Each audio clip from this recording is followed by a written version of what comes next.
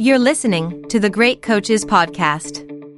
Hi everyone, Paul here, and just a quick message from me to let you know that if you are looking to improve the performance of your team, no matter whether it is a work, sporting or community one, then we've developed some tools to help. On the website, you will find our Thriving Teams Diagnostic, which uses insights from the more than 200 great coaches we have interviewed to challenge you with a series of questions to help you understand how your team is performing. It's free and only takes a few minutes to complete. If you'd like to know more, you can check out our website, thegreatcoachespodcast.com. Hiring for your small business? If you're not looking for professionals on LinkedIn, you're looking in the wrong place. That's like looking for your car keys in a fish tank. LinkedIn helps you hire professionals you can't find anywhere else, even those who aren't actively searching for a new job but might be open to the perfect role. In a given month, over 70% of LinkedIn users don't even visit other leading job sites. So start looking in the right place. With LinkedIn, you can hire professionals like a professional. Post your free job on linkedin.com/people today. Millions of people have lost weight with personalized plans from Noom. Like Evan, who can't stand salads and still lost 50 pounds. Salads generally for most people are the easy button, right? For me, that wasn't an option. I never really was a salad guy. That's just not who I am. But Noom worked for me. Get your personalized plan today at Noom.com. Real Noom user compensated to provide their story. In 4 weeks, the typical Noom user can expect to lose 1 to 2 pounds per week. Individual results may vary. Welcome to the Great Coaches Podcast. To me, being perfect is not about that scoreboard out there. This is a chance of a lifetime. When you can understand the person, you can then work towards a common goal. We are all on the same team. Know your role and do it to the best of your ability. Focus on the fundamentals. We've gone over time and time again. Your defense has got to be better. Leave no doubt tonight. Great moments are born from great opportunity. Hello and welcome to the Great Coaches Podcast, where we believe there is no algorithm for leadership, and so we interview great sports coaches from around the world to try and find ideas to help all of us lead our families, our colleagues, and our teams better. Our great coach on this episode is basketball coach Mike Dunlap. Mike is a renowned basketball coach who has led teams in US college, the NBA, and in Australia. He started as a college assistant coach in 1980 before becoming the head coach of Cal Lutheran in 1989. In 1994, he moved to Australia and led the Adelaide 36ers in the National League before returning to the USA in 1997 to lead Metro State. That team went on to win the national championships in 2000 and then again in 2002. In 2006, he went to the NBA for the first time as an assistant coach at Denver, before returning to the University of Arizona as a head coach. In 2011, he was chosen by Michael Jordan to lead the Charlotte Bobcats in the NBA. Then in 2020, Mike returned back to the NBA as an assistant coach with the Milwaukee Bucks and was with them when they defeated the Phoenix Suns to win their first NBA championship in 2021.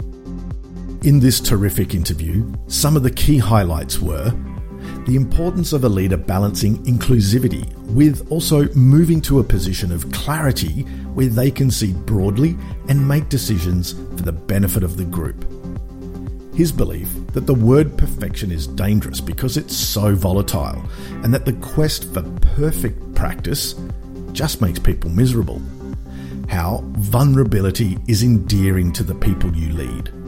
And the wonderful quote he shares that a master teacher knows the outcome before he or she starts. The good teacher kind of knows the outcome.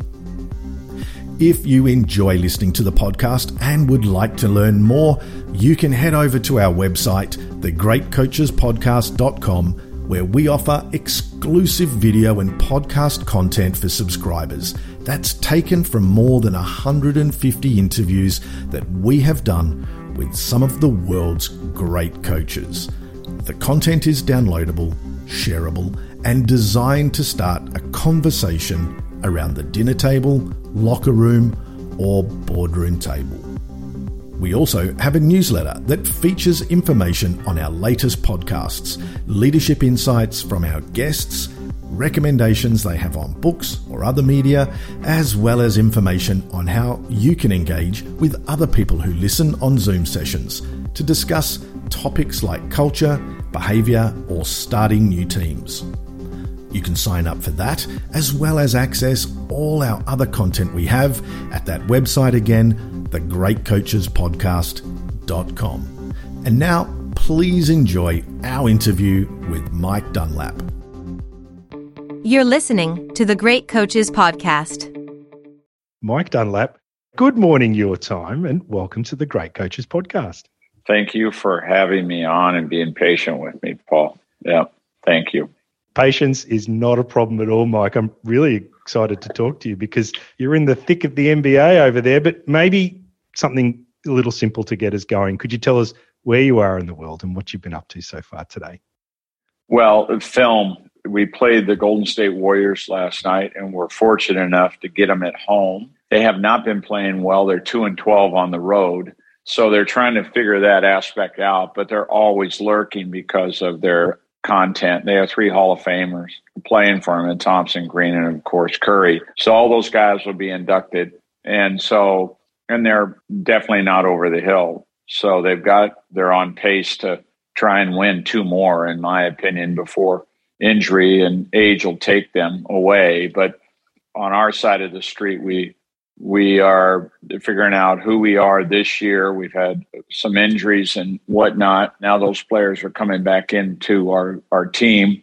And so we're just trying to work that out. But we're top 3 in the league right now, a league of 30. And I would say that we're in the top 4 and will be if luck shines kindly on us on the injury deal. But we're very good. Our veterans know it. And it's a matter of positioning and taking care of precision and detail in order to try and make an assault on a championship again. Well, I'm looking forward to talking to you a little bit about that championship in this interview. But, Mike, I'd like to start by name-checking some pretty impressive coaches that you've either worked for or worked with or met and conversed with. There's George Karl. There's the Australian Brian Goorjian. I guess we can call him Australian. The great John Wooden, Pete Newell, and of course, the iconic Lindsay Gaze. And yes. I'm just wondering, Mike, from this experience, working with these people up close, what is it you think the great coaches do differently that sets them apart? Number one would be they're all competent. You can have a lot of flaws, and people will sidestep that, and players in particular will, if they believe that you know your stuff. You have a set of skills and information that will make them better and give you a chance at a championship. So that's number one. 2 is their ability to connect viscerally with a group and single players and players that are your best players.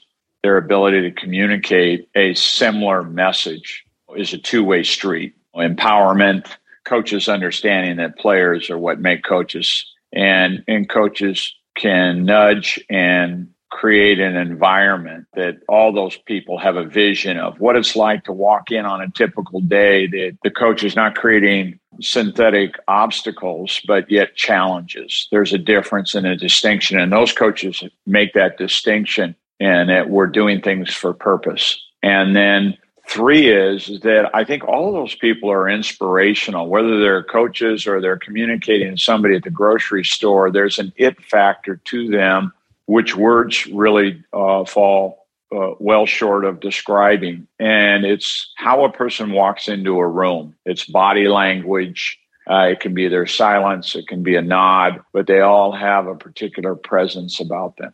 Mike, according to ESPN, you're known as and this is a quote, a teacher of the game amid his peers and colleagues in the NBA. And it caught my eye a little bit because I wanted to ask you, where does the role of teacher and coach not overlap?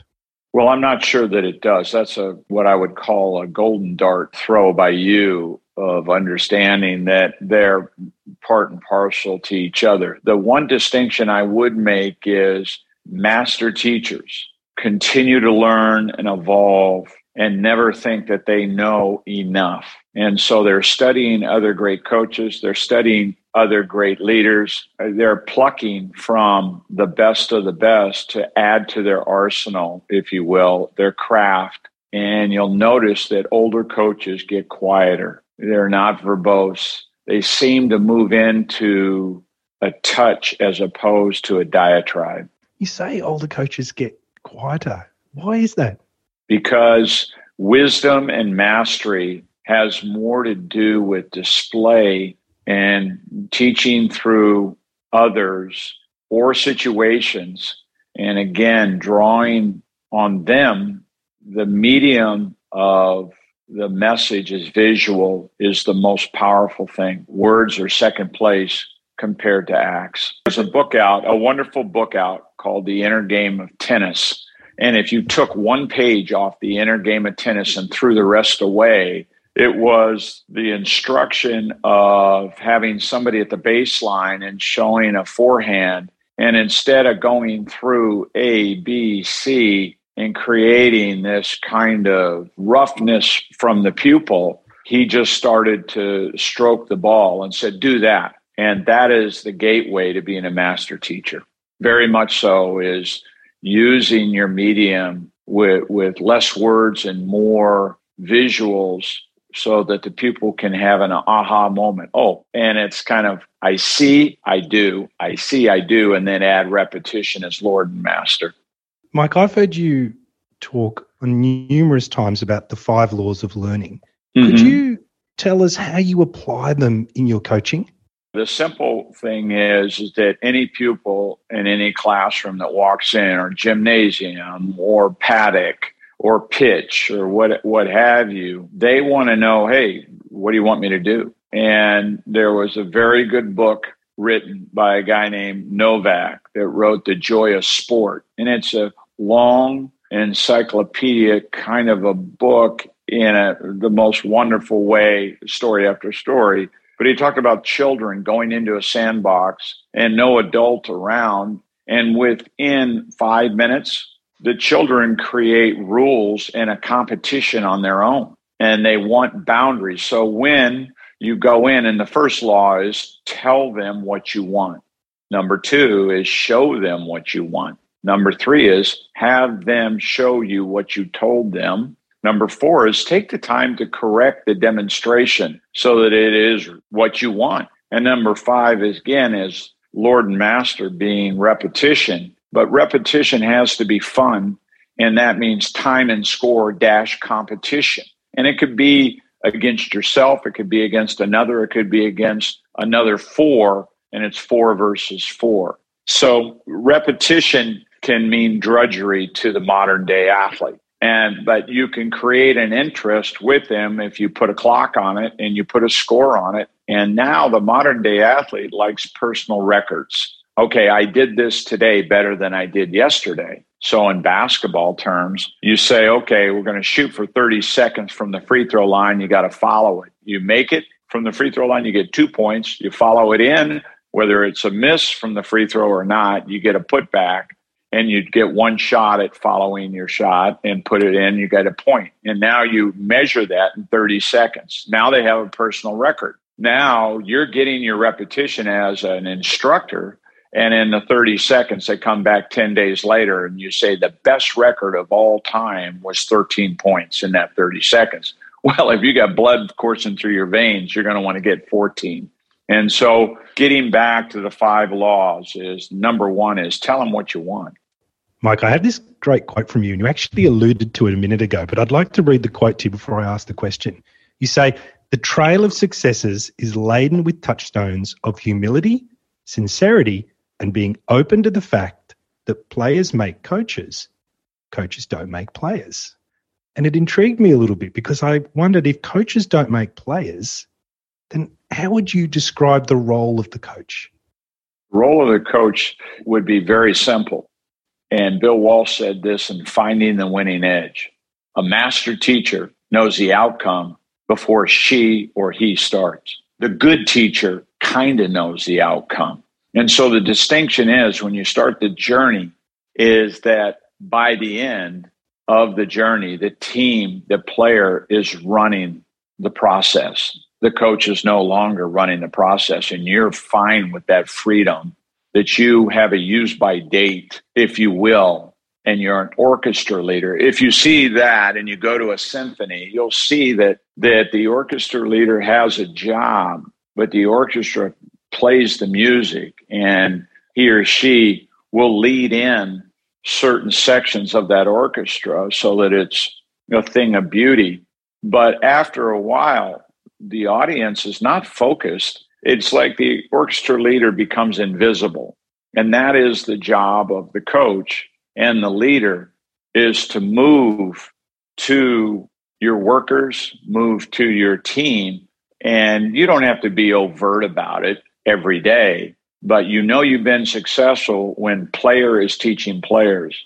There was a guy named Halberstam who was a Pulitzer Prize writer over here. He died several years ago in a car accident in Menlo, California. But nonetheless, he took a year to study how Japanese business did it. And it was like I think it was called The Next Century or the 20th Century or whatnot, or 21st Century, the book was. And it was small. But one of the things he learned was, as part of their culture is that management had to go down on the assembly line on Fridays and work on the assembly line, eat lunch with the quote unquote base of the pyramid. And what they were doing was asking pregnant questions about how they could do it better and make a TV better. And those workers were able to show and give information to the leader that made it more efficient.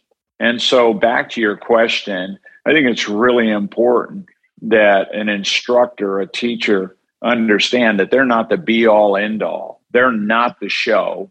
And there's a grace and a humility to that understanding. Some teachers, they let their ego get in the way and they think they're everything.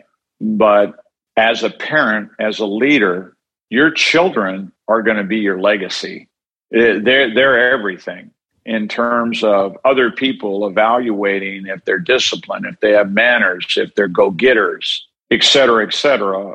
And my point is that your workers, your players, and how they present themselves and compete is everything.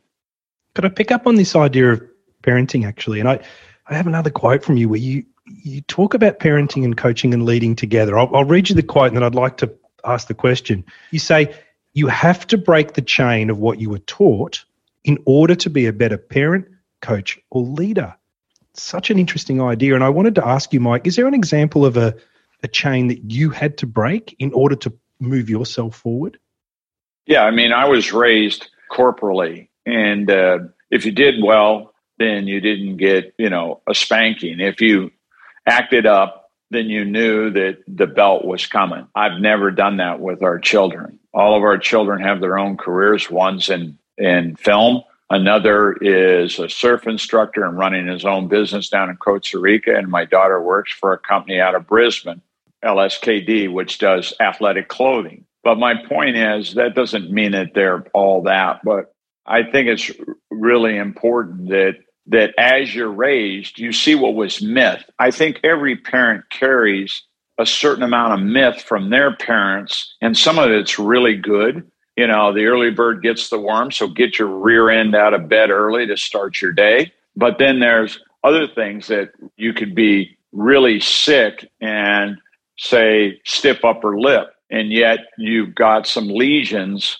on your leg, or you go, okay, stiff upper lip, and you don't get it checked by a doctor. Well, your parents gave you that, and it's incumbent on you to go out and in this journey and shatter some of the myth, because not everything that our parents gave us was correct. And so at some point in time, again, I have to take responsibility for myself for going and seeking information so I become better than at least the information that I have at parenting. And so my wife and I did 4 years of classes, and they weren't expensive. And one of them was in Australia, and everybody that's over there is going to know it if they look it up. I can't make it up. It's called Love and Logic. And we took 2 semesters of that class in Adelaide, Australia, which was a carryover of going to parenting class, and I've said this at coaching academies and lectures and all this other stuff my entire career, I've learned more from parenting class than I ever did from John Wood and Pete Newell or whomever. It's not close on human behavior, because human behavior starts out of the womb. And my point is that the parenting instructors have done, say, 900 of these classes, and they've studied human behavior.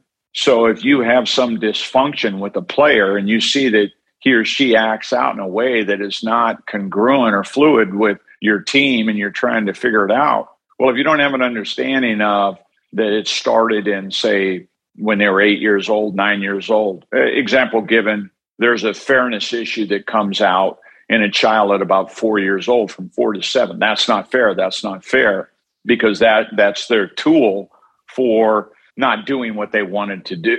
Or, they say, I'm bored. And if the parent rushes in and now they start a juggling act, they're going to find out that that's short term. The boredom rests with the child. It doesn't rest with the parent.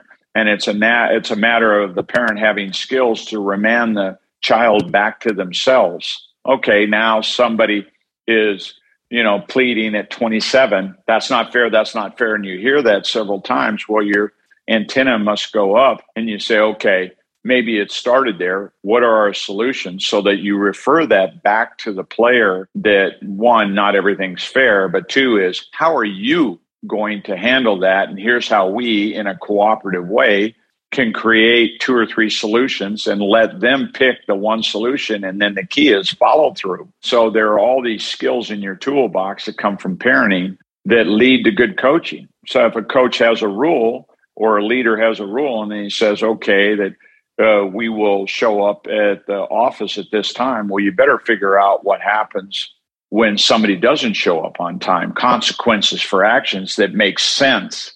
And like I say, is sometimes when the belt was put to me, it made no sense whatsoever, because that's the only answer my parents had.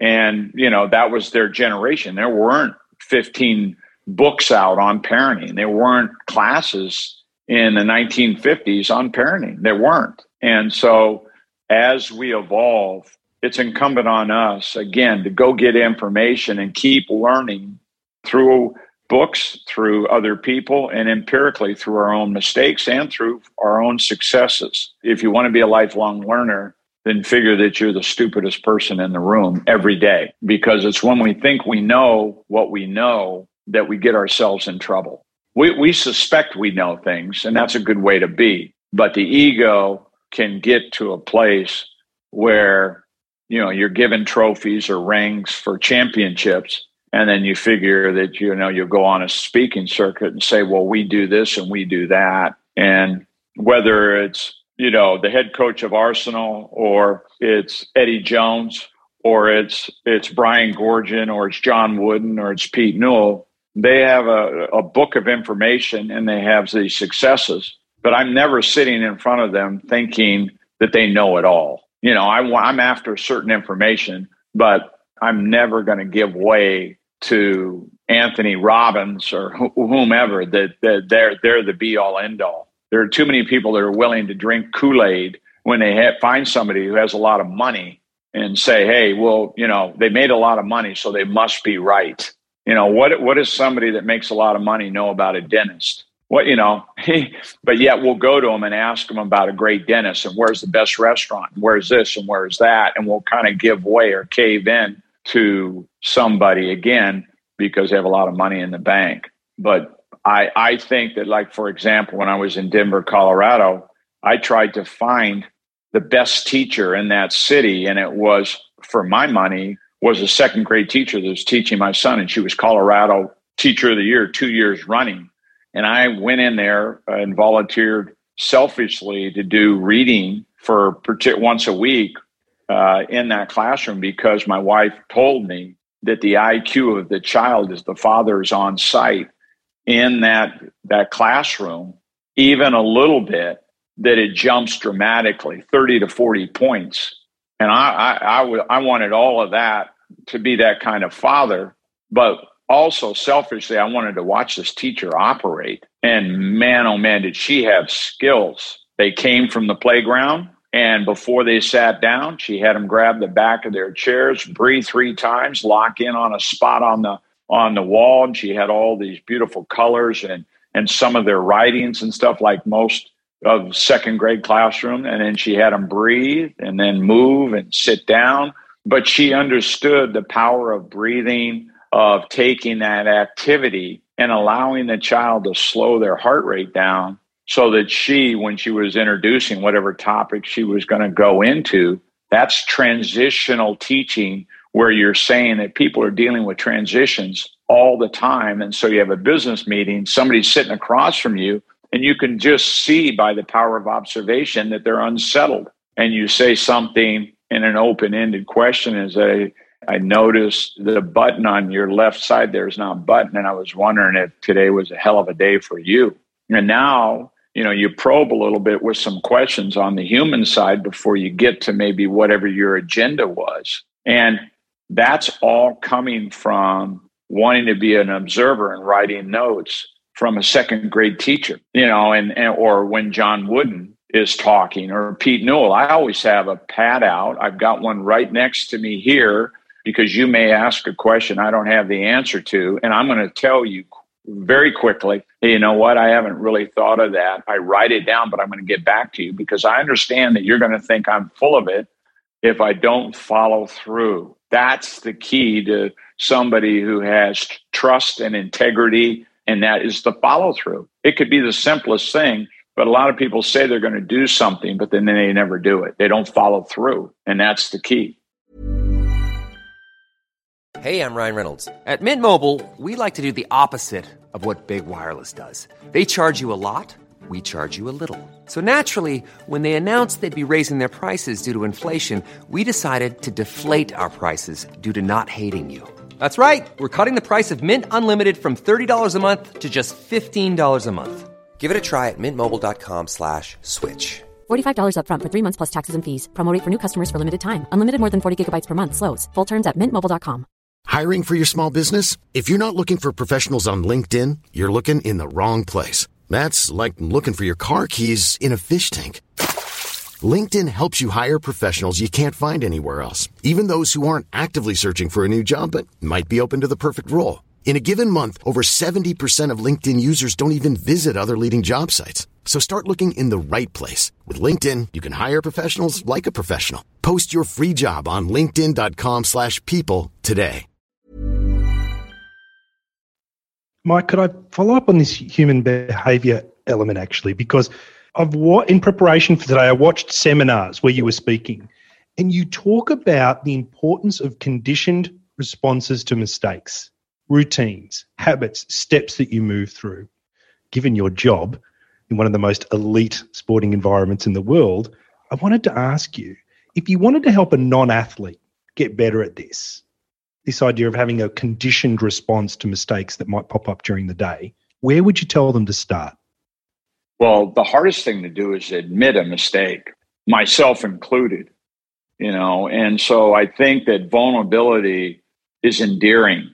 And so the key is that, let's say we're in fast action in basketball terms, is that I think that if you see someone like Giannis point to himself on an errant pass, well, then it makes it a lot easier for Middleton, Holiday, and everybody else, even the coaching staff. That's a humbling act by a generational player. And so his mother taught him that, or his father did, and also teachers, coaches, and life taught him to point to himself, to own the mistakes. So that's number one. Number two is that if somebody's going to own a mistake and they don't know quite how to get themselves away from that mistake or correct it, then it's incumbent on the teacher to assist and here, let me show you, and what I call a correctable. And so correct it. And then number three is the key is walk away from it in a way where you're not going to have it be huge weight, because I think a lot of times after we've corrected a mistake, we feel like we're invincible, and that can't happen. And the perfectionist suffers a fool's thought and fool's feeling. That's why that word perfection is so dangerous. It's volatile. it's very, the myth of perfection is perfect practice makes perfect. No, perfect practice makes for a miserable son of a bitch. That's what it makes. And my point is that we may have a paradigm of perfection. Nothing wrong with going after that. But along the trail is that you have to take, the instructor, the leader has to take moments of celebration for little acts that are advancing the chains. And what happens with the perfectionists is they run by the celebration and the joy because, they're always chasing something that's unattainable. But okay, fine. That's one element of perfectionism. But the worst element of it is that there's no joy. It's like, well, that wasn't good enough. And then the dad or the mom or the teacher or the leader is saying, well, we can do a little bit better. And if you look at some of those leaders, they're sad sacks at the end of the trail. They have all this money, and Jobs being one of them. Brilliant guy, didn't play well in the sandbox with other people. At the end, on his deathbed, he had a whole host of things that he said was regrettable, that he wished he would have taken more time, with people, with doing things that were joyful. So greatness has a price to it, you bet. But distinction being made is you watch leaders, are they taking time to celebrate? A cup of coffee, a good conversation here. I mean, this may be the best part of my day with you, Paul, and I'm good with that. I mean, I want that. I don't need to have noon be any better than this right here. It just isn't. And if I know that, then it's a touchstone of a beautiful day. And I just think that it's really, really important that we stop and take time to understand the here and now. I mean, the Buddhist meditation, all of that stuff really is to get all the garbage out of our head at some point in time during that day and do a flush so that we can move to the next moment to be present. I mean, when you're meditating, you're really not present for anybody but yourself, but the world doesn't work that way. Once we leave that meditative state, we've got to go and interact with other people, and that's a joy. That's a pleasure. I want to operate with other people and mingle because I want to learn. I want to help. I want to be a servant. And there's the joy. And so I just think that, again, my parents were go-getters. They were achievers. They did a ton of things. But if you said I had to go back and I could unearth them, I would say to them, take a little bit more time for the things that you achieved, because we want to see you as our children, your children. Smile a little bit more, laugh a little bit more, that kind of exchange. Because like I said, is that you can be miserably successful as opposed to wonderfully successful. Mike, words are important to you. You're an English major. You've referenced several books in this conversation. I know you love to read, you journal, you write poetry. But could I ask you about a time that someone confronted you with words in the form of feedback that helped you evolve as a leader? Players, exit interviews, my wife, my children, because they have a place in my heart. And when you invest in a player and yet you got it wrong and you're having an exit interview and you hurt a player, that's their opportunity to talk to you. And maybe they're done with you. They've graduated. And so they really don't have anything to lose. So they're freer to really kind of say, well, you're not very good, or you hurt them. And I think that if you're open to that, as opposed to just, answering, why you hurt them, and you're quiet, you'll learn and be better for the next player. You'll be better for your kids. You'll be better for your wife. But the hard part is to be quiet and just be vulnerable and give value to what they're saying, not only with lip service, but by slowly changing your own behavior. Is there a way that you process that feedback in order to make a change? Well, number one is age helps you. Number two is when you've made some egregious mistakes, if you're willing to, again, admit it, and then day by day move to a different place, your actions are really putting it down where you're evolving, because there's a self-satisfaction to not doing that again that is tenfold of staying the same. You just want to be better, and understanding that better means that you're not as harsh, or that you're more open, and that even in this interview, I'm not as dogmatic or, okay, I know more than that person or that person. These are all suggestions to maybe tantalize somebody to go read Good to Great by Jim Collins, or dive in. We use the word underdog, and we love the beauty of underdog. Malcolm Gladwell had an entire book on the underdog. My point is that if I could do that, then that's beautiful, but without somebody thinking, well, this guy thinks he knows it all. I mean, I think I've had interviews where I did that to people, and I apologize now for that, but I'm not that guy today. No way. Mike, I heard you talk recently about the need to balance horizontal and the vertical when it comes to leadership. It's an interesting idea given the very physical nature of the business you're in. Could you tell me a little bit more about this idea? Well, the big push over the last decade, to say even 15 years, is to be inclusive, as we alluded to, going down to the supply chain and interacting with your workers. That is all very powerful stuff. But at the same time, the leader has to move back to a position of clarity, because I think you can do too much of the horizontal in a way where there's confusion and you're not sure, or gridlock, and you're not sure where to go. Because let's be very, very direct about this. If you're working with a team, there are certain decisions that employees don't want to make. They want help from the leader, and they want clear direction and directives at a time where there's consistency, where your employees or your players get in frustrated and those things that cause the leader to fall is when there's an inconsistency or a passive aggressive leadership. Being on site, and players and also employees seeing you on site at a certain time every day is very comforting to them. And they know that if you're expecting an unbelievable presence and effort from them, then you need to have an unbelievable presence and effort in being consistent.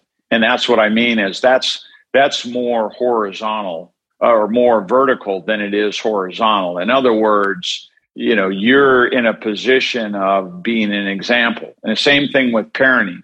You wouldn't have a 7-year-old or a 9-year-old or 11-year-old have certain responsibilities in your home. It's beyond them, paying the electric bill or doing this. That's my responsibility in order to provide safety, for example.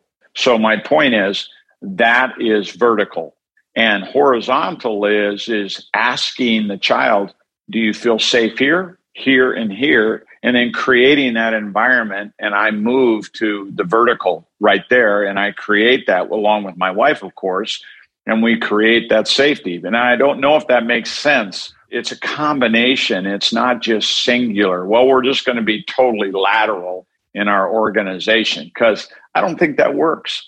I don't think it works.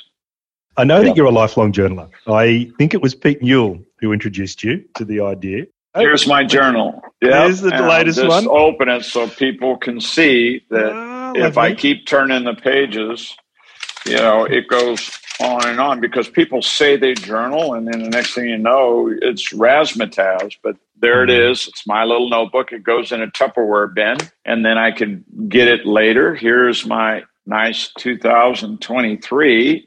And then here's my log from my working journal. And everybody has this, but there's 3 right there.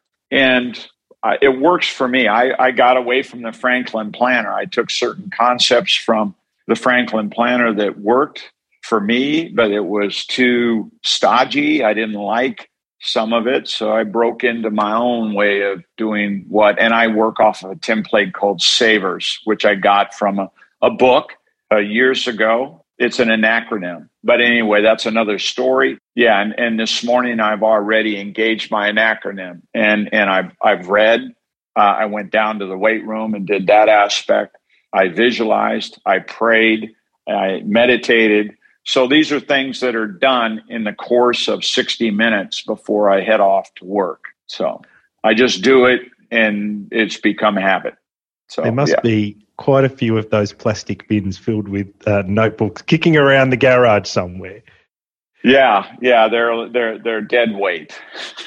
Well, if I could challenge you to think about the word resilience, and we were just talking about children, and we're talking about growth, and we're talking about learning, and we're talking about moving forward and coping with mistakes, and the word that comes to my mind is resilience. If I could distill a couple of sentences on that topic from all of those notebooks, what would it be? Well, the most important thing is you get back up. If we're going to put ourselves out there and try and achieve greatness or be elite or be very, very good at what we do, and it doesn't mean that you have to aspire to be on a mountain somewhere and be on Mount Rushmore. It means that, hey, you want to be a great teacher. You want to be a great stevedore. You want to be a great swim coach. It's a whole host of things, but resiliency, I don't care what you're trying for, you're going to get knocked down. And it's your get up that's going to determine the next day, the next moment. And so do you have get up, or are you always going to be as a landmark talking about yesterday? You know, there are some people as they evolve and they go down the railroad track of age, and you can pick it in a restaurant, you can pick it in the workforce, you can pick it anywhere you want, and they'll hearken back to a crossroads decision or life just kicked them in the teeth. And the next thing you know, they're always back there talking about it. And resiliency, the B part is today and tomorrow. You use yesterday as a platform of good, bad, but you got to get your backpack and throw it on and get going to today and tomorrow. And when you're at dinner or when you're at a breakfast with somebody or whatever, I think that it's really interesting to talk about today and tomorrow. But over time, it becomes very repetitive and bitterness creeps in and a lot of things when you're constantly talking about yesterday. And then third on resiliency that's very powerful is regeneration is about keeping youth in your life. And we have been blessed as coaches to have 18 to 22-year-olds, because I was a college coach forever, but that was all I knew was 18 to 22-year-olds. So they would go on to, get their degrees and have children and have, all the other things and celebrations. But yet there are another group that are going to have weddings and have kids and pick a career. And you're educating. So, but keeping young people in your life, because what happens as you get older is people die and you go down the road with your graduating class. But what are you doing strategically to move to the youth? Because they're on the cutting edge of what's new, what's going on or whatever. It doesn't mean you have to subscribe to it, but it's remarkable the people that I run into, and they'll say, Jesus, what have you been drinking? What have you, what are you eating? What are you doing? And when you're around 18 to 22-year-olds, I feel more compelled to exercise than I do when I'm with a bunch of 65-year-olds. That's not a criticism. It's just it's a resounding fact. It's that, there's a pair of sweats or there's a top that kind of goes, and you update your clothes even more a little bit. Or you're able to talk about texting, or you're able to know about Instagram or social media. I know that there's this thing going on about social media being the enemy and the decline of civilization as we know it. But let's say you don't take that particular perspective and you teach the young how to put a leash on their phone and no phone zones, and hey, how it's rude, and put the phone away to get them to lift their eyes up and have a conversation. Well, it can happen. It happens all the time, but they need that kind of instruction or help in that. Well, I need their help to show me how to negotiate and move around a phone with certain tricks they have that I would never have had as a 65-year-old. So I think it's a win-win. But again, resiliency and what you talked about, I think it's really, really important that third element of being resilient and have a strategy about where you want to head and where you want to go. Because I think even though people scratch their head and say, how's that resilient? I think if you don't have a plan as you age, you're in deep trouble. David Brooks, his book out called The Second Mountain. Anybody that's aging should read that book because it talks about only transitions. There's the content of each chapter, but really the book's about how to gracefully transition as you get older. And I think it's marvelous. It's a wonderful book. Well, being resilient is transitioning from one decade to the next and knowing that age is not something that we should regret or fear or whatever. But I see some people that can't be resilient towards the clock. And that's devastating when somebody's constantly going to the doctor to have surgery because they want to, that's not a judgment here. But if that's the be all end all and it's their 30th surgery, well, there's a problem. There's definitely a problem with wanting to get older. And you know what? The bottom line is, and this may sound preachy, but we were given a chair for a certain amount of time on this earth. Why are we always trying to hold on to the chair when at some point in time we're going to have to hand the chair to somebody else? And so my point is, I think aging is liberating. It liberates you to be more open. It liberates you to try different food. It liberates you to listen to different music if you approach it that way, as opposed to, constantly complaining about what the youth is bringing to our culture. How about just saying, that's pretty cool, that's pretty neat, and starting with that as a strategy. That's being resilient to what's inevitable. We're all going to die. Well, let's celebrate it. I'm celebrating it today by being on this interview. I'm a happy camper being 65, happy boy, and I'm not worried about being 70. Whatever. If I get lucky on it, great. If I don't, great.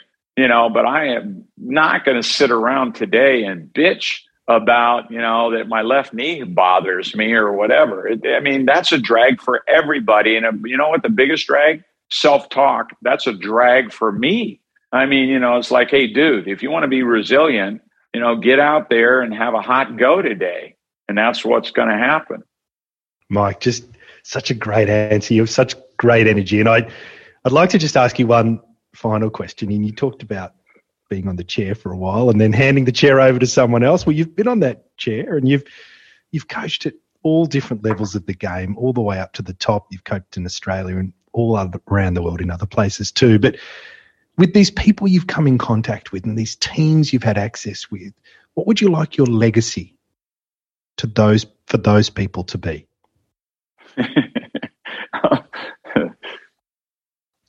Did you just speak French to me? You used the word legacy. No, my point is that I hope I never think about legacy. I want to be a great husband and a great dad.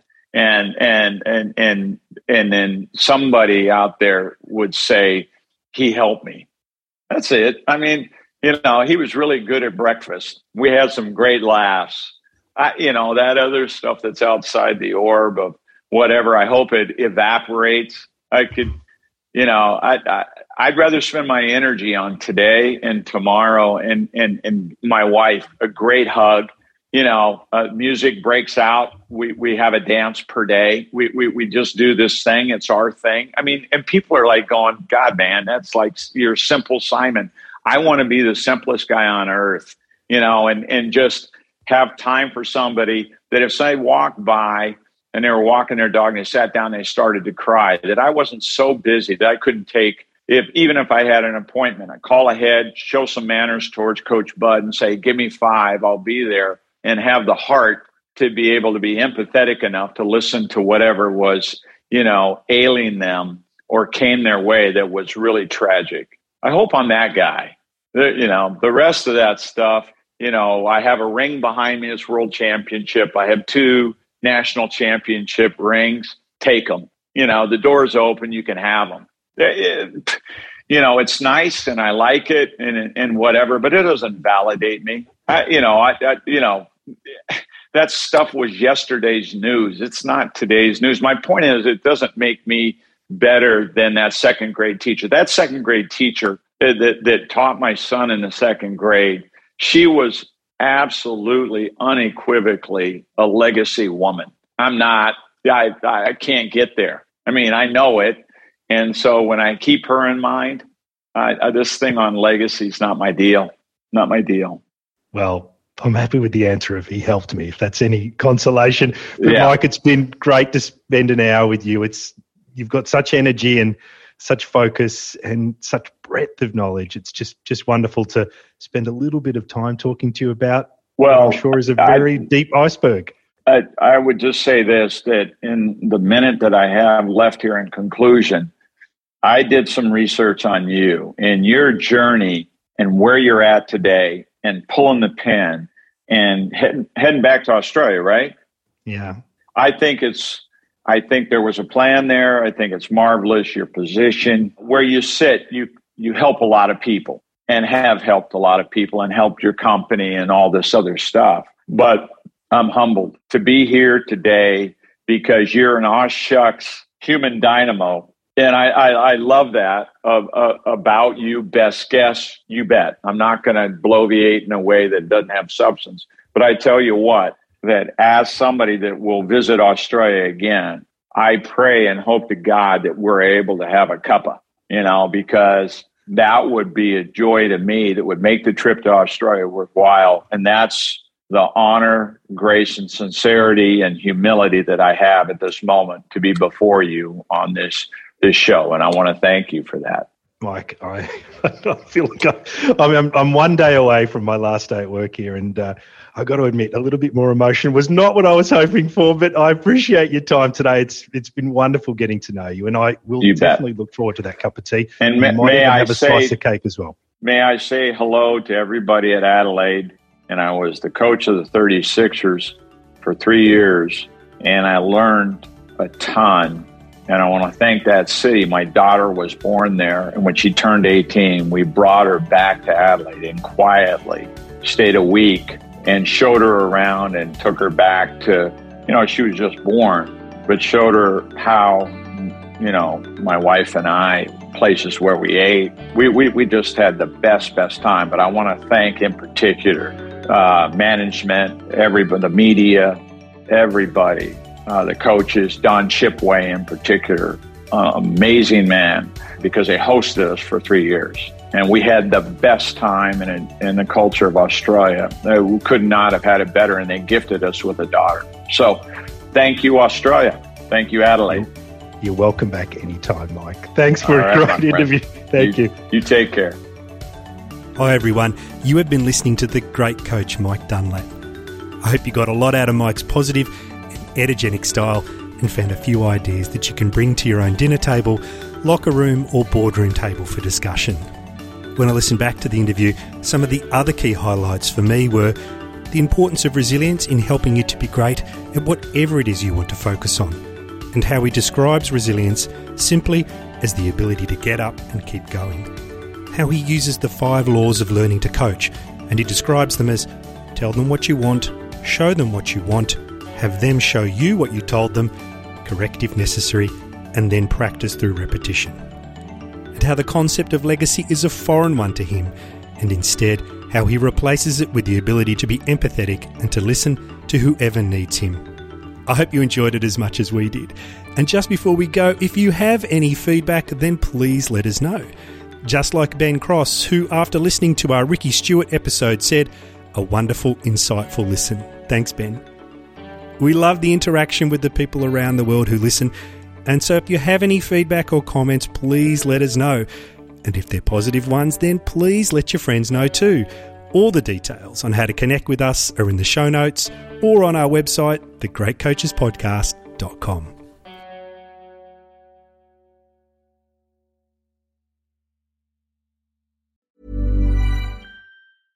Imagine the softest sheets you've ever felt. Now imagine them getting even softer over time. That's what you'll feel with Boll & Branch's organic cotton sheets. In a recent customer survey, 96% replied that Boll & Branch sheets get softer with every wash. Start getting your best night's sleep in these sheets that get softer and softer for years to come. Try their sheets with a 30-night guarantee. Plus, get 15% off your first order at bollandbranch.com. Code BUTTERY. Exclusions apply. See site for details. Hi, I'm Daniel, founder of Pretty Litter. Cats and cat owners deserve better than any old-fashioned litter. That's why I teamed up with scientists and veterinarians to create Pretty Litter. Its innovative crystal formula has superior odor control and weighs up to 80% less than clay litter. Pretty Litter even monitors health by changing colors to help detect early signs of potential illness. It's the world's smartest kitty litter. Go to prettylitter.com and use code ACAST for 20% off your first order and a free cat toy. Terms and conditions apply. See site for details. Mom deserves the best, and there's no better place to shop for Mother's Day than Whole Foods Market. They're your destination for unbeatable savings, from premium gifts to show-stopping flowers and irresistible desserts. Start by saving 33% with Prime on all body care and candles. Then get a 15-stem bunch of tulips for just $9.99 each with Prime. Round out Mom's menu with festive rosé, irresistible berry chantilly cake, and more special treats. Come celebrate Mother's Day at Whole Foods Market.